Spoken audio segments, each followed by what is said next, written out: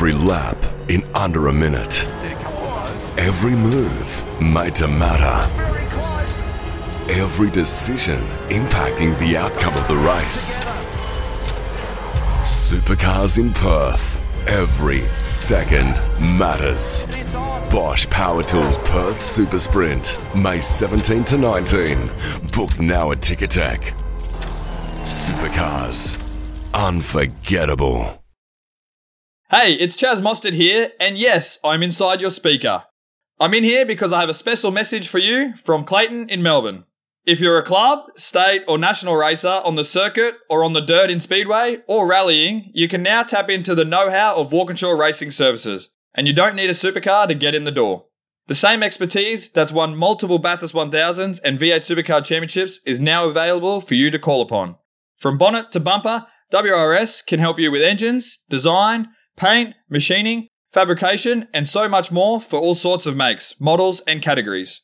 Have a chat with Walkinshaw Racing Services and tell them what matters to you. Call now on 1300 W Racing or email services@walkinshawracing.com.au. A Motorsport Podcast Network production.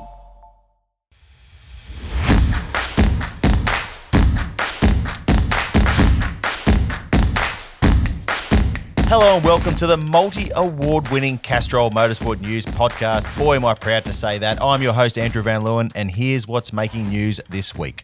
Brock Feeney is officially a Supercars race winner. He took a maiden victory in Sunday's race in Adelaide, which means he is also the last winner for Holden and the last winner in a Car of the Future supercar. Saturday's race, meanwhile, saw a fitting 1-2 for Walkinshaw Andretti United, led by Chaz Mostert, wearing that incredible HRT-inspired livery. Declan Fraser sealed the Super 2 title, while the GT World Challenge Australia crown went to Yasser Shahin. Nathan Hearn won the S5000 Tasman Series after a dramatic winner-takes-all showdown with Joey Mawson in the final race, which saw them crash into each other. At Monday night's Gala Awards, Craig Lowndes and Tim Schenken were inducted into the Supercars Hall of Fame, while Lee Holdsworth was a very popular winner of the Barry Sheen Medal. Matt Payne won the Mike Cable Young Gun Award, and Cam Waters was named Driver's Driver. Meanwhile, there's a parity storm raging in supercars even before the Gen 3 era has started, with Ford unsatisfied with the outcome of the VCAT aero testing. We'll have more on that later in the pod. There will be no Supercars Retro Round in 2023 with the concept off the table for at least the short term. What we could see, however, is co-drivers banned from starting the two endurance races. That's a plan favoured by Supercars CEO Shane Howard and could be tabled for the commission for next season. Looking even further ahead, Supercars will look to have the Singapore Grand Prix on its calendar for 2024. Dick Johnson Racing has a new CEO, with Ryan Story stepping back from day-to-day operation of the team and handing the reins over to former AFL player and coach David Noble. Repco has extended its naming rights deal with Supercars for both the Series and the Bathurst 1000 until the end of 2028.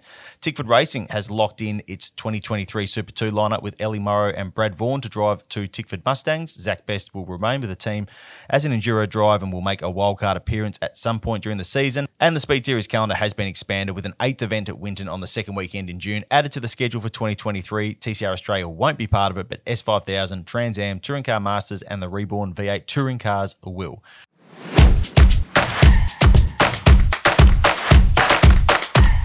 Joining me this week to discuss all that and more is a teammate that was last seen cartwheeling through the other side of the universe, Stefan Bartholomeus. Now, there's a gag that will show who was paying attention during the broadcast on Sunday. Stefan, how is that cartwheel going there, mate? Hello, Andrew. It was a weekend of many highlights, but yes, definitely Neil Crompton's comment about cartwheeling through the universe caught both our attention. I've got to admit, I didn't actually fully understand what he was getting at the time, and I just happened to bump into him on the stairs after the race, and he said he was just about to look down and read a regulation, obviously to do with the Shane Van Gisbergen overlap before the restart situation, and he was just asking his co-commentators to keep an eye out while he looked away from the monitors. So for someone who takes their job so seriously and is so good at it, he does come out with some amazing impromptu lines. That was absolutely one of them. I also bumped into him at the gala and I asked the same question. I was like, what on earth is that? And he gave me the same explanation. But yeah, incredible line, and just, I don't know, mate, I think it's like everyone goes a bit crazy at the end of the season. There's a lot of sort of December madness going on around the paddock. But and plenty in the media centre as well, particularly when we heard that line and had a pretty good chuckle about it. Anyway, let's kick things off with our little review of the Adelaide 500. It was bloody hot. I'm certainly glad I wasn't baking away in a mostly uncovered grandstand, but it was still fantastic to have the event back. It's absolutely amazing to think that with everything that this event has been through, we actually only ever missed one. Like, the 2021 was the only one we missed out, which is quite incredible. And speaking of incredible, we saw two absolutely fantastic supercars races to close out the season. An intriguing fuel race on Saturday where WAU prevailed in an emotional 1-2. Then on Sunday, a Jamie Whincup-esque win for young Brock Feeney. But Stefan, for me, there is only one place to start this chat, and it's that burnout. I'm going to call it. It was better than Russell Ingall's 2005 effort. I think it might be the best burnout celebration I've ever seen from any category ever. I think it might be the burnout GOAT. Am I getting a bit too excited there? No, I'm not going to argue against that. It really was incredible. And Shane said afterwards that he was just aiming to beat Russell Ingall's skid from 2005. And I think he added a fair bit to it. I've got to admit though, like, while that was all happening just a couple of metres away from us, we're obviously based in the media centre, I was busily trying to proofread a race report to get it up on the website ASAP. So it was kind of a distraction that I was trying not to look at too much at the time. That's kind of the unfortunate part of our jobs. But the fun part of our jobs is going and finding out what actually happened and how it happened, which we managed to do pretty quickly afterwards. Yes, no, we went straight down to the 888 garage. It was a pretty jubilant 888 garage, I have to say, after that Sunday race, and we grabbed Mark Dutton, and he explained to us that, Shane had used his boot to hold the throttle on, and that there had been some planning with testing throttle percentages in the garage and stuff going into the weekend or going into the race at least. And then Giz refused to explain how he did in the presser and tried to play down any planning had gone into it. So that was quite interesting. But the dead giveaway was photos of Giz with one shoe on, standing on top of a car doing a burnout, which is still mind-blowing to think about. It turns out that Shane had met with Supercars TV boss David Tunnicliffe in the lead-up to the event to discuss how they'd celebrate the championship. Tunners had come up with the idea of the donuts around the trophy. That was something Shane actually said he wasn't that keen to do, but because he was worried about hitting it, which I believe Tanner said, well, that would make very good television. I do believe Shane was perhaps asked to not do a stationary burnout to protect the new surface, advice that obviously was not heeded, unsurprisingly, but I don't think anyone seemed all that upset about a bit of tarmac, given just how freaking cool that thing was.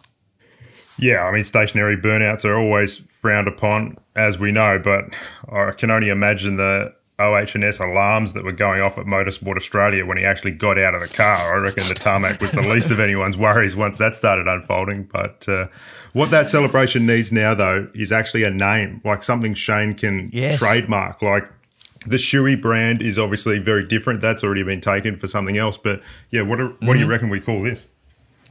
I don't know. A ghosty? Giz's ghosty? Ooh, there you go. I was thinking of getting Jandal in there somehow, like the Jandal Jam. But maybe that's too much Scotty Mack in that. Yeah, I think he kind of, he sort of unofficially trademarked the whole Jandal thing, particularly in Adelaide. But I don't know, the Giz's ghosty is pretty good. I reckon that could Shane Van Ghost. While we're on the subject of SVG, it was actually a pretty tough weekend for him in Adelaide. He did say on Sunday night that he's never changing his number again after straying from his beloved 97. On Saturday, he got caught out with the surface and how bad it was offline, and it really was bad. I walked back to my hotel on the track, via the track on Saturday evening, and it was clearly bitumen, not rubber marbles, off the racing line there, which would have been pretty sketchy. On Sunday, there was a pit limiter incident for Shane that almost saw him kicked out of qualifying. He successfully argued his way out of that, but says it was still an unwanted distraction before the shootout. Then he was incredibly quick in the race and pulled off some amazing moves and really seemed like he wanted to win that thing, but he had to double stack early, something that he definitely wouldn't be used to, and then he copped a drive-through for an early overlap on the restart. Stefan, let's start with that one. He was upset with the timing of the penalty because it was 13 laps later that he was served with it. But, I mean, to me, there was overlap there, and it almost looks like he talked about Lee Holdsworth going wide. It looks like he helped Lee Holdsworth go a bit wide there. Yeah, I mean, Groves hammed up Lee's retirement, presenting him with a scooter and a walking stick and all the rest of it. So I guess Shane was, just escorting an old man from one side of the road to the other. Maybe he was trying to do the right thing. Such a nice thing to do. But the weird part of it, though, was that it was investigated and then seemingly cleared and then reopened again. Yeah. That was the story that 888 was telling anyway. So obviously there was a bit going on behind the scenes that we don't really know about. I mean, there's no love lost between Groves and Triple Eight, is there? That's something real. So, yeah, that was a weird one, and Shane was clearly frustrated by getting the penalty, and it really robbed us of seeing how far through the field he could get by the end. Yeah, I mean, I did, speaking of sort of politics between teams, I did enjoy Dick Johnson Racing trying to pretend that Giz was blocking Anton during that double stack. The photographic evidence wasn't overly convincing that Shane had any impact on Anton getting jumped by Chaz at that point. Yeah, I don't know whether that was just the magician's trick of look over here rather than over there, because I think like DJR sending Anton, nearly feeding him straight into Mostert was probably more concerning in some ways, so they were preferring to talk about the other part of it. One thing I thought about over the weekend, and particularly on the Saturday, we recently did a media roundtable with Scott McLaughlin heading into Adelaide, and someone asked him, if supercars could survive if Shane ever did lead. Obviously, Shane has talked about the fact that, he wants to wait and see on Gen 3 before a new deal and all that sort of stuff. Now, Shane is great for our series. I genuinely think he is one of the best drivers on the face of the planet. But I also think we could have amazing title fights without him. And this weekend, where he was back in the pack, it was kind of an interesting case study in how fascinating these races are when Shane isn't just out front dominating, dictating everything on his terms. Yeah, I don't know whether they can invent a rule that says he has to start at the back, but he definitely has a big fish, small pond sort of syndrome going on at the moment. And I think what his plans are for 2024 is really going to be a big story as next year unfolds, because he spoke again on Sunday about wanting to wait and see what Gen 3 is like before committing any further beyond 2023. And, it's interesting how openly skeptical he is about the Gen 3 car, given Triple Eight designed it. Do you reckon there's any chance he will leave at the end of next year? I don't know. Look, it's what's interesting is as well is that he's talked a lot about how unhappy he is that he hasn't been given much seat time in the Gen 3 car. He seems pretty annoyed by that. Look, I don't know if he would go. I certainly couldn't see him going somewhere where he'd have more out of the car stuff to do if he went to another series. This could also be. I mean, he has to sign a new deal. He's got a deal for next year, but not beyond that. So I guess you kind of can end up, there's sort of a funnel situation where, he's the best. He's clearly the best driver, but he's driving for what is clearly the best team. And that's unlikely to change in the Gen 3 era, particularly as the teams get more used to those cars. So he needs some sort of negotiating tactic when he goes in there and says, I want more money, or I want this, or I want that, because, the chances of him going to another team are fairly low when he's got the best drive in the category. So maybe he's just trying to position himself to have something to go in there and talk turkey with Jamie and the crew to try and get this next deal over the line. I don't know. That's just me thinking out loud. Yeah, maybe. I mean, he's such a racer though that I don't know if a bit of money either way is going to affect it too much. Like, I do think if he's not challenged next year, if others don't step up and or if he's not enjoying driving the car, there is a chance that he'll spread his wings somewhere else. And you talked about sort of the off-track requirements of different categories, but I think the rallying scene would just suit him so well, and he's so passionate about the rally stuff, which he obviously got from his father, Robert, who used to compete in rallying as well. Like, it would just be a real Michael Jordan goes baseball moment if he did go down that path, but you'd actually probably back him in to succeed. Oh, for sure. And I think he won a lot of friends, with that WRC outing in New Zealand earlier this year. And I mean, our friend and colleague, Tommy Howard, who was covering that rally, was talking about how everyone, how energetic he was out of the car, and, his reaction to post stages, and everyone was going, look at this massive outgoing character that's come into our sport, which is kind of different to the image that we get from Shane in supercars, where he's sort of seen as an introvert and not overly outgoing in terms of what he displays in public. So it was, Tommy was saying it was a very different Shane Van Gisbergen that was out there playing with rally cars. So I think that's what you're talking about that being his passion. Yeah, totally. And I mean, people might think we're too big a fans of Shane Van Gisbergen. We do talk about him so much on this podcast, but I think it's just enjoyable to see someone this good at their craft and try all these different things. Like, he's going to race Speedway over the summer. Triple Eight have allowed him to race sprint cars, which is so cool, and I'm looking forward to seeing how he goes there. Yep, I'm going to go out on a massive limb and say he's going to go okay. I think he might be all right at it. Let's move on, partially at least, to Brock Feeney. After a pretty tough Saturday race in Adelaide, he was fantastic on Sunday. He held off Chaz Mostert to take that maiden win. He got a bit of good luck with the safety cars as he wasn't on the ideal fuel strategy when he sort of worked his way into the lead. But once he got into a position to win, he got the job done. There was obviously shades of Whincup in 2006, which many pointed out. Stefan, is this another the birth of another champion, as Roland Dane said on the TV post-race? Time will tell, but it was certainly a huge moment for him. He's done a lot right this year and not too much wrong. Like, to be sixth in the championship is clearly very good. He's shown the maturity and smarts that the team knew that he had, but sport is about big moments, isn't it? I mean, he needed to have that one standout race to hang his hat on, to really solidify all the little steps forward he's taken along the way this season. I mean, that podium at Symmons Plains he had really early in the year, that's such a Triple Eight track, and it kind of gave a false read on his level. And like, he's improved since then. But to be honest, like, there was a risk that from the outside, the most memorable moment of his rookie season was going to go down as the fact that he was stood down from qualifying at Bathurst. That would have been an unfair legacy for his rookie season, but that was a bit of a shadow there. So, yeah, he's finished it off in the perfect way with a win there on Sunday, and he's got a massive opportunity now with Gen 3, but really he's still got to take a big step up to get to Shane's level, I think.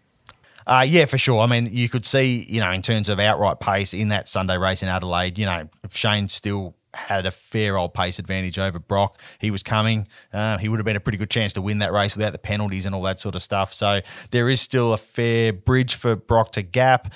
Maybe this is the catalyst to begin that progression and speed it up. What was interesting, like really on this point, there was some interesting comments in the two press conferences on the Sunday evening. There was one press conference for the top three, which Brock was in, and then there was one for Shane and Jamie talking about the season and the championship. And in both presses, the idea of Brock, after this solid rookie season, needing to step up next year, came up. Let's have a listen to what Brock and Shane had to say about it.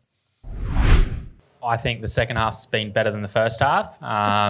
We've been more competitive, a lot closer to the front, and probably more consistently in that top 6, 7. So felt like the pace has been there. Just had that early podium in Tassie, which probably got everyone's hopes up. But no, I think we've been pretty strong from probably Tail and Ben onwards. We've been in the mix. Gold Coast was a tough one yesterday. Came out and said it was my worst race because I ended up in the fence twice and made a lot of mistakes. But I knew if I didn't make the mistakes today, we had a fast car and qualified reasonably well, and then did a good lap in the shootout, and it just sort of all fell into place. So I think all the stars aligned today, but it's good to get the first win, the monkey off the back, and hopefully we can kickstart next year and on the right foot. Brock, you said post-race in the broadcast that you wanted to show that you can be a challenger next year. Do you feel like you can make that leap to be a title challenger in 2023? I'd like to hope so, but it's small steps at a time, but no one knows what's going to happen next year yet. I mean, we go to Gen 3 and it's a big reset for everyone. So, I'm sure we're all hoping that we can challenge next year, but maybe it's someone we're not even thinking about. So we'll wait and see. Certainly a good way to end the year, though, and hopefully, as I said, got the experience leading the race now and got the first win emotions out of the way. It's been great working with Brock. He's been getting better and better, and sometimes I miss getting pushed by this guy, but Brock, he out-qualified me today, so there's always something to learn, and even if I'm faster, there's sometimes one corner he does randomly because he has no preconceived ideas and it's faster. So I have to adapt to that. So, it's been good to learn off him, but with him getting faster and faster, hopefully we're pushing each other next year. Next year is going to be super important with the new car, and we need to push each other to develop it. So I'm glad he got a year in a well-sorted car before next year. Before we move on from Adelaide entirely, Stefan, I just want to have a chat about the Tasman Series Showdown. Now, Nathan Hearn kind of had the thing shot to pieces after winning the first race, and then he clipped the wall in race 2 and had some gearbox overheating issues. That gave Joey Mawson an unexpected title shot with the final race, basically a winner takes all. showdown between the two. Hearn needed to get by. He started third, quickly got in second, needed to get past Mawson to ensure he could win the championship. He made a big lunge at turn 9. Mawson made a very late call to defend, and just like Hill and Schumacher, the title was decided by a crash on the streets of Adelaide in Hearn's favour in this case. They had some pretty nasty things to say about each other after the race. Stefan, who was at fault for that in your astute eyes? Yeah, I must admit I didn't spend a lot of time analysing the replays on this one, but certainly the initial read was that Joey moved it over in the braking area, which is too late to defend it. The drivers obviously had two wildly different takes, and as you say, they threw some personal barbs at each other too. I mean, they're a couple of pretty hard-headed characters, so it was no surprise that when our colleague Connor O'Brien came back from the S5000 paddock, he had some pretty spicy quotes on his recorder. He sure did. Look, I agree 100%. I think when you're moving in the braking area like that, things aren't likely to work out well for you, and Joey was penalised for that. Probably fairly. One last Adelaide thing, Stefan. Visor cam. We got a sneak peek of it in Cam Waters' helmet over the weekend. He actually had to send the helmet to Italy to have that installed before the lid was painted, and that was before Bathurst. So the camera's been in there since Bathurst, but it hasn't actually been connected. And they trialled it in the ride session in Adelaide, and then decided to give it a lash in the broadcast and see how it looked. I think it looks really cool, Stefan. What do you reckon? Yeah, it was amazing. It was even better than I expected, to be honest, because the F1 one is a great insight, but it's also a little bit hard to watch in some senses with the porpoising and all the rest of it. But there was so much to take in with the Supercars version. I will say though, didn't you get in some sort of trouble about calling it visor cam? Because it's helmet cam. It's in the helmet, not in the visor. Yes. Sorry, Tanners. I did call it. I called it. Yeah, I just called it visor cam again. I can't stop it. I can't stop doing it. Anyway, let's move on to what was undoubtedly the spiciest meatball of the weekend. Stefan, you and I uncovered a bit of good old-fashioned parody drama behind the scenes at Supercars on Thursday. The issue is the Gen 3 cars and the recent VCAT test. Supercars left VCAT happy with the numbers it was looking at. It effectively signed off on those numbers in the aero packages, but Ford wasn't overly impressed with what they were seeing, and there have been some ongoing discussion about it. Basically, Ford has been chasing more info so they can crunch their own numbers and run their own CFD simulations. There was a few meetings in the last week or so that involved Ford performance boss Mark Rushbrook to discuss all that, so it's definitely sort of something that's been run right up the flagpole and gone right to the top. Supercars was very cagey about it when we started chasing the story, Stefan, but we did end up taking part in a media roundtable with Adrian Burgess and Shane Howard on Friday, where they explained their side of the story and showed a lot of confidence in their processes and the outcomes from the testing. But still, at this very point, the cars aren't formally homologated. Stefan, what did you make of it all? Well, Supercars being cagey about it is one way to describe it, Andrew.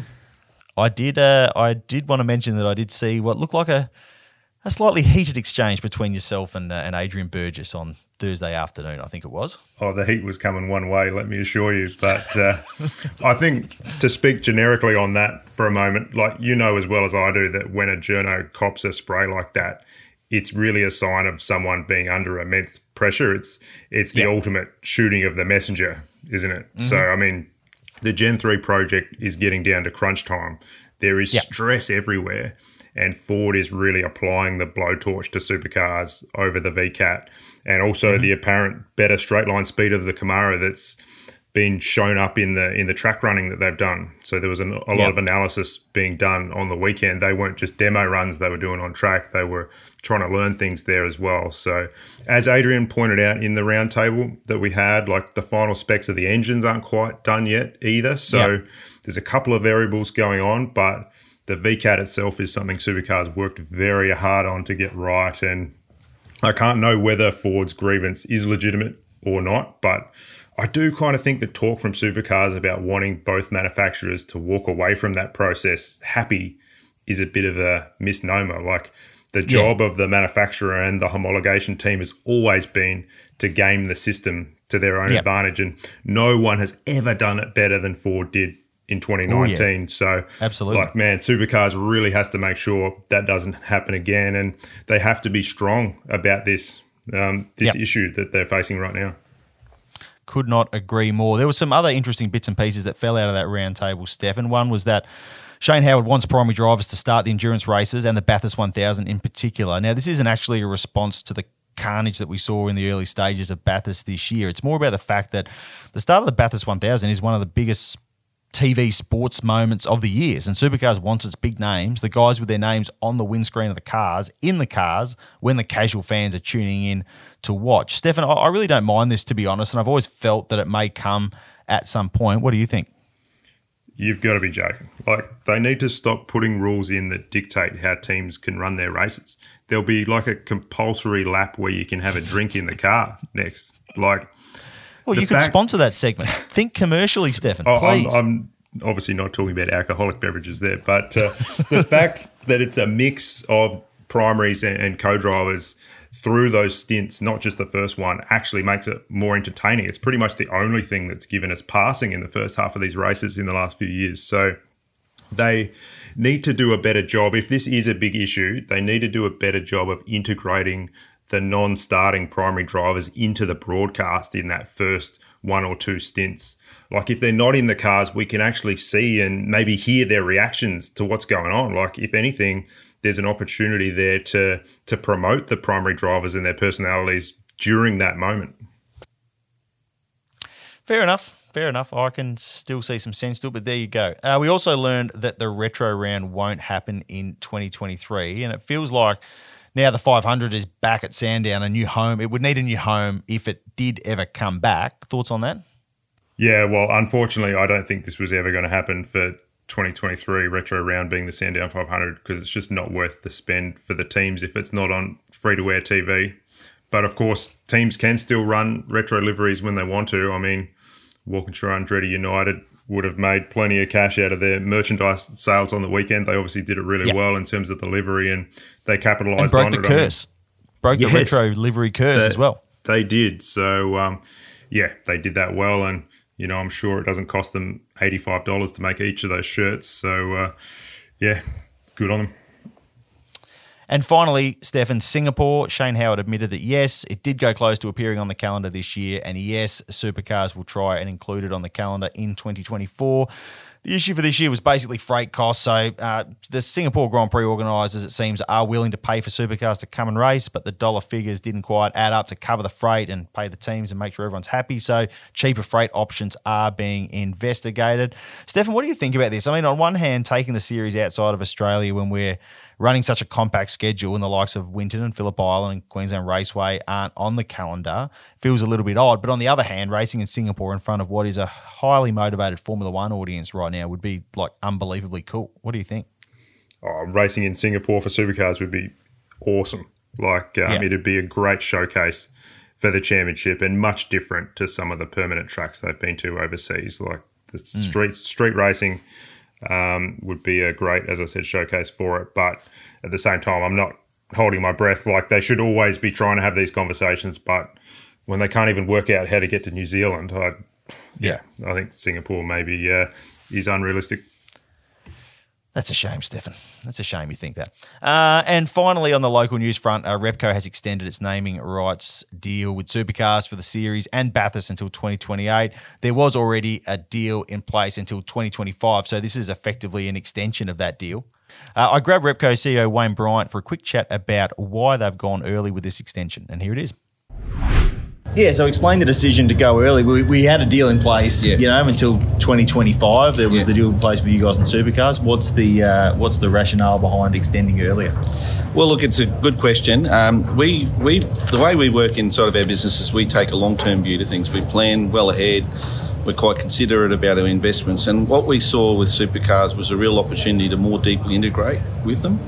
And what that means is we've got more we can do online, we can do more in our stores from a branding perspective, and there's a number of other partnership opportunities with Supercars, but it makes more sense for us if we do that and we've got a 6-year runway to invest and then be able to get a return on that investment and actually, frankly, work with them to continue to build the sport.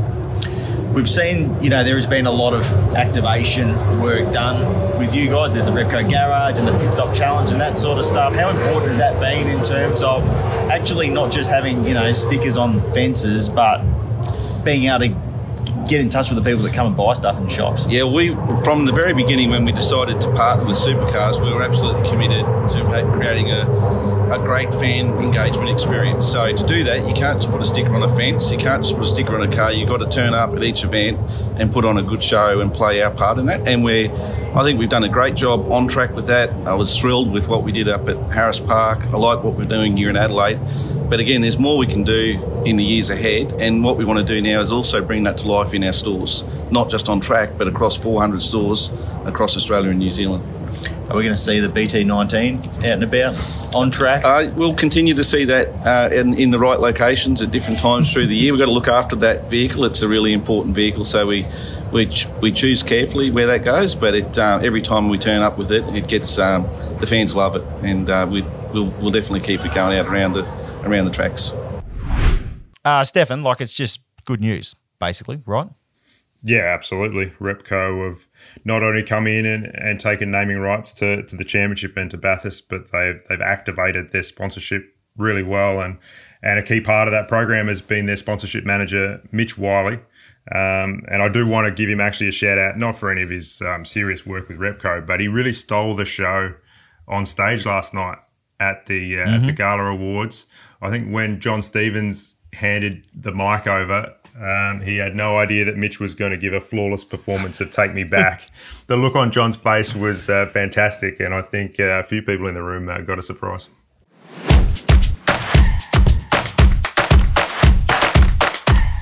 All right, let's take a look at what's happening around the world. Scott McLaughlin will debut in the Rolex 24 Hours of Daytona early next year with Tower Motorsports. He'll be teamed up with Joseph Newgarden, Kiffin Simpson and John Ferrano. And the Autosport Awards Gala was on over the weekend as well and saw Max Verstappen win Racing Driver of the Year, while Lewis Hamilton was British Competition Driver of the Year. Sebastian Vettel, meanwhile, was given the Lifetime Achievement Award, and Roger Penske the Gold Medal.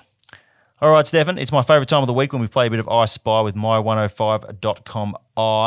You can go first this week. What caught your eye on my105.com? Well, the racing season has largely finished, Andrew, so I'm going with a road car this week. There's a Tommy Mackinnon edition Mitsubishi Lancer Evo 6 listed for sale. It's here in Adelaide too, and it's just an amazing car. So I was pretty excited to see that, although I reckon at $190,000, I might be relying on Santa for this one. Yeah, I think you deserve it. You've been a good boy. I could see you cruising around the beach with the windows down in your Tommy Mackinnon Lancer. I think that's going to be a nice summer. What have you got, Andrew? I'm going to stick with the rally theme, and I'm going to go with a Hyundai Excel rally car that's up for grabs back in Perth. Now, I want this car for one reason only. It has a massive light spot on the bonnet, and for some reason, I just love a huge set of lights on a rally car. Really gets me going, so they can take my $15,000 and I'll be all ready to enter, Rally Monte Carlo early next year. Ready to rock and roll. Okay, it's Castrol mailbag time. Now, full disclosure, it's the day after the gala. We're a little bit disorganised. Keen listeners may realise we're not firing on all cylinders today, but I believe you did go to great lengths to find us a question, Stefan. Yeah, we had a stroke of luck. I'm visiting my parents here in Adelaide, and when I walked in this morning, my dad said, I've got a question for your podcast. In 63 years of Ford versus Holden, who won? Which was pretty timely. You, Papa Bartholomeus. But being a bit of a Ford fan, he also provided the answer. There was some strategy in asking this question. He reckons 27 championships to 23 in Ford's favour gives it to the Blue Oval. What's your take? Well, is that the amount? Do they win? I think they win. Yeah, for sure. That's if they've won more championships, they've won. Oh. We're happy with that, aren't we? I reckon there'd be some red-blooded folks looking at some Bathurst tallies as well. But yeah, okay. Well, that's a wider... we can dip into the what's worth more, the championship or Bathurst. That sounds like a whole other podcast. Yeah, it's a whole podcast. All right. Well, maybe we'll tackle that another time. All right, let's hand out some Castrol Stars of the Week. Stefan, my Castrol Star is going straight to Lee Holdsworth. He's a legend of a bloke, and I, for one, am proud to have voted for him to win that Barry Sheen medal. It was richly deserved. He also gave an epic speech at the gala when accepting the award, and he explained that after Sunday's second race, he saw Brock Feeney. Lee had told me earlier in the weekend he was going to do some donuts regardless of where he finished in that race, and he saw Brock Feeney cutting some hoops at the end of the race at turn 9, and he said he basically thought, well, F you, mate, you've got plenty of time for skids ahead of you. Let me have a crack, and barged his way in there and started doing some donuts, which was very, very cool. Stefan, your Castrol star for the week? Well, that was a great start choice from yourself, Andrew. Lee Holdsworth, a very worthy winner of the Barry Sheen medal. I'm going with James Courtney. It was great to see him back on the podium on Saturday, especially in light of the tough build-up he'd had with his 6-week-old son needing to have some emergency surgery. So, James spoke about that at length after the race. And as a minor point, I love these ones. JC handed over his champagne bottle to Walkinshaw Andretti United engineer Terry Kerr on the podium there for Terry to spray it around with Chaz and Nick and enjoy the moment. So I think that's always a nice touch. Obviously, James had a long history with the Walkinshaw team too and knows most of those guys in there. So he actually said he was a bit emotional about seeing them get a 1-2 on the last weekend for Holden, which, didn't expect after that race. Well, I'll return your compliment and say that is also an excellent Castrol star choice, so good work on that. Well, that's it for this week. Remember to like, subscribe and review our work wherever you listen to your podcast, and we'll be back next week with more Castrol Motorsport news.